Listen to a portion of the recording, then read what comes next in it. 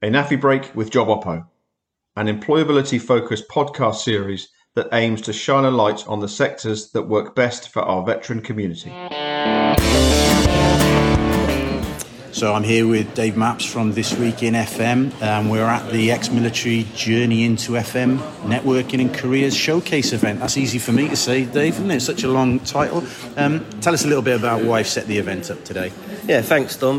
Well, essentially, we're here really just to support the ex-military community and help them with their transition process, really. You know, the FM community, it's so vast and there are so many positions that are applicable to those leaving the forces. The skill sets are just entwined. And literally, if we can bring these two communities together, I'll be happy as Larry today. We've spoken on the pod before, and you were kind enough to give us an overview of the sector in the FM sector previously. What is it you think that really appeals to the employers and the companies that are here today represented as well? What is it about veterans that they're really kind of keen on tapping into? Well, not just the skill sets, it's more about around the dedication. Take the example for the event today, it officially started at 1 o'clock, but you know, those leaving the military, it's drummed into them, you're never late. Everyone was here bang early, dedication, commitment, on top of the skill sets. You know, what more could an employer ask for? Fantastic. Listen, hope the event goes well today. Dave, thanks for your time. Thanks, Dom, appreciate it. So I'm joined by Reid, who's just given his keynote speech at the Veterans into FM event. Andy, welcome. Welcome, mate. Yeah, thank you. Andy, something you spoke about just at the end of your stint there was about the translation of kind of military skills and experience into the civilian world. And you talked there about what a section commander does is like a particular job in Civilian Street. When did that kind of dawn on you when you left? How long before you realised, actually, I've done this stuff before, it's just called a different name?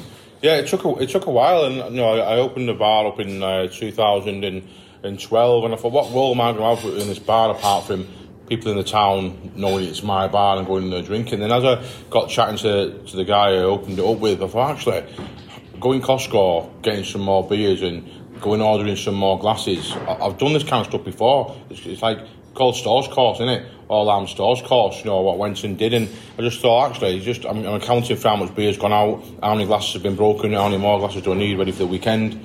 And it just kind of dawned on me and just dropped, actually. I've been prepared for this in my army life, really. And I think it's all relatable, isn't it? You know, if you're a sergeant, for me, you're in charge of like a platoon of 30 guys, aren't you? I was a full corporal. So like I say, I owned the bar, I had a bar manager, 2IC, I had staff there, private soldiers. So rather than writing the stag list, I'm writing the staff roster. Who's in on what day, what time they're in. You know, and again, you know, like you say, who needs what ammunition? Well, they don't need ammunition anymore. I need more beer from Costco. I think it depends which bar or which city you're in, to be honest, might be a thing. But something that's kind of worth identifying there, I suppose, is the potential that a service leaver has for going into these different sectors. I think from what you were saying there in your keynote was actually have some ambition. There shouldn't be anything to hold you back. Yeah, I think you know, we've got really relatable skills, haven't we, that we're not aware that we've got, and it's just writing them down properly and translating them properly to the employer. You know, saying like you're a sniper instructor, that means nothing to a civilian instructor, but what it means is that you can retain information and regurgitate it. So that means you can teach someone to drive a forklift truck, or you can teach someone to the operational environment of how to do, I don't know, certain things within the civilian world. You know what I mean? If you can teach, can't you? Yeah. You're not teaching snipers anymore. You're not teaching grenade lesson 1. You're teaching skills that are used in the civilian world. And it's kind of saying, a level 3 instructor, and just leave the sniper bit out, because they're not interested in that, really. Andy, listening, when you were speaking to the group in there, you left them with some really strong messages, and I think that's a really strong message for what you said there. The skills you've done in the service will translate. You can do these things. It shouldn't hold anyone back. Yeah, 100%. I think just go out there, and you know, we're not big, strong people, aren't we, in the military? We're confident people, so don't be shy, like punching above your weight a little bit. You know, go out there. If you see a job, think, actually, I think I could do that. I'm gonna go for it, and just go and smash it. You know what I mean? Just go like into be super confident. Do your research on it. You know, and what I would suggest to a lot of guys leaving the military really was start going to networking events in your hometown where you live, because it's all days saying, in it, it's not what you know, it's who you know, really. If you're going to get into the FM world, then start chatting to people in that world. Start following people on LinkedIn who's in that world. And not on LinkedIn now, you can follow the CEOs, can't you? You can follow the assistant manager, you can follow whoever. Get following them, see what they're doing, see what's happening in that industry, see what the new thing is, and start networking with them people. That's fantastic news. Thanks, Andy. Thanks for your time. No worry about it. So I'm here with Mark Moseley, and we're going to talk a little bit about his business and why he's interested in the event today with the FM. Mark, tell us a little bit about the connection that's got you here today.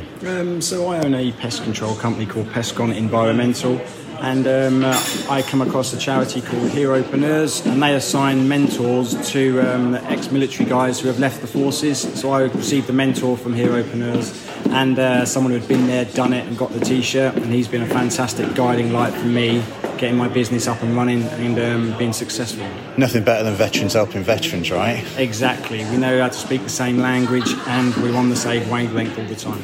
So listen, you've got your business now, and in terms of getting yourself contracts and getting yourself work in the FM sector, has being a veteran or service leaver kind of helped you meet that challenge? Massively. I've been in front of 6 board of directors for a national hospital and won the contract, mainly I think because I said I was a former soldier in the British Army, and I know for a fact that went down well when I spoke to them after I'd won the contract. Well, fantastic. So obviously all those skills, they're probably expecting you to be organised and turn up on time, which we always kind of joke about, but in seriousness, you're going to do what you say you're going to do. Exactly. Right time, right place, right kit, and we always provide the services that are required. Mark, fantastic. Thanks for your insights there, and hope you have a great day. Thank you. And I'm with Frankie Collins, who's the Talent Acquisition Partner with CBRE. Frankie, welcome. Hi, how are you? I'm very well, thank you. Frankie, tell me your role at kind of finding talent and bringing it into the company. What is it about veterans that kind of appeals to the company? Why are you looking at that particular group?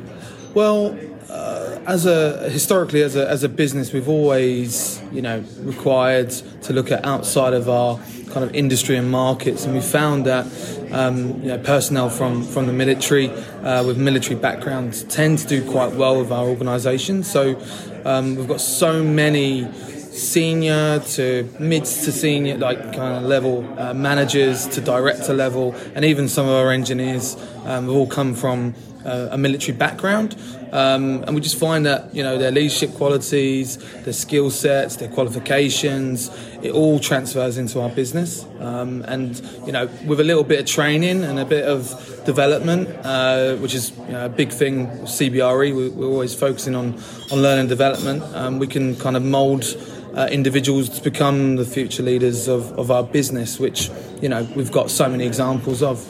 So Frankie, FM, facilities management, really wide-ranging in terms of the kind of roles that exist within FM. Is there a particular area within FM that you find service leaders naturally kind of gravitate towards, or you kind of have a proliferation of those within your company? Well, our business is essentially, we self-deliver engineering. Engineering is at the forefront of our service to our customers, alongside the soft services, facilities management, but essentially the areas that we're looking at are those particular roles. So talking about mobile or static engineering, electrical, mechanical, those types of roles are really probably the examples that we've got in our area. The business is more aligned to military personnel that either coming from the Royal Engineers or the Navy, but not kind of discounting any other areas of the military as well. Well, looking forward to the speakers and some of the insights we're going to get today. But Frankie, thanks for your time. No problem. Cheers.